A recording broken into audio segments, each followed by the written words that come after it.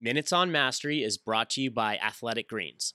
This is author Robert Rabin on the Finding Mastery podcast with Michael Gervais, explaining why breathing is the key to being present. If you're not present, you can't be functioning really well. At a high level, at least. So at a high level. So very specifically, the whole idea of being present is, insofar as I see it, is to not be caught in the thought stream and therefore living in the projections of the thought stream onto the screen. How do we neutralize that? The best, I think, the most immediate way is your breathing is always present. It's always here in time, right?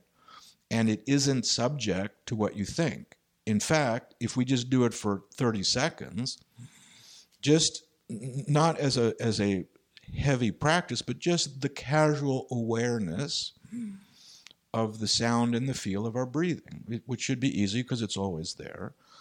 But we're going to lose that in about 4 seconds. Where do we go? Well, we're going to go into our thought stream. So if we just then return to a casual, easy relationship to the sound and feel of what is, which is our breathing, sooner or later we can inhabit both spaces.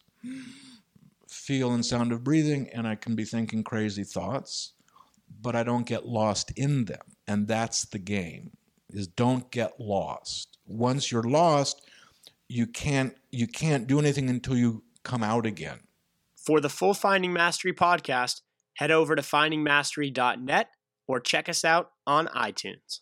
And for a special offer from Athletic Greens, head to athleticgreens.com/findingmastery.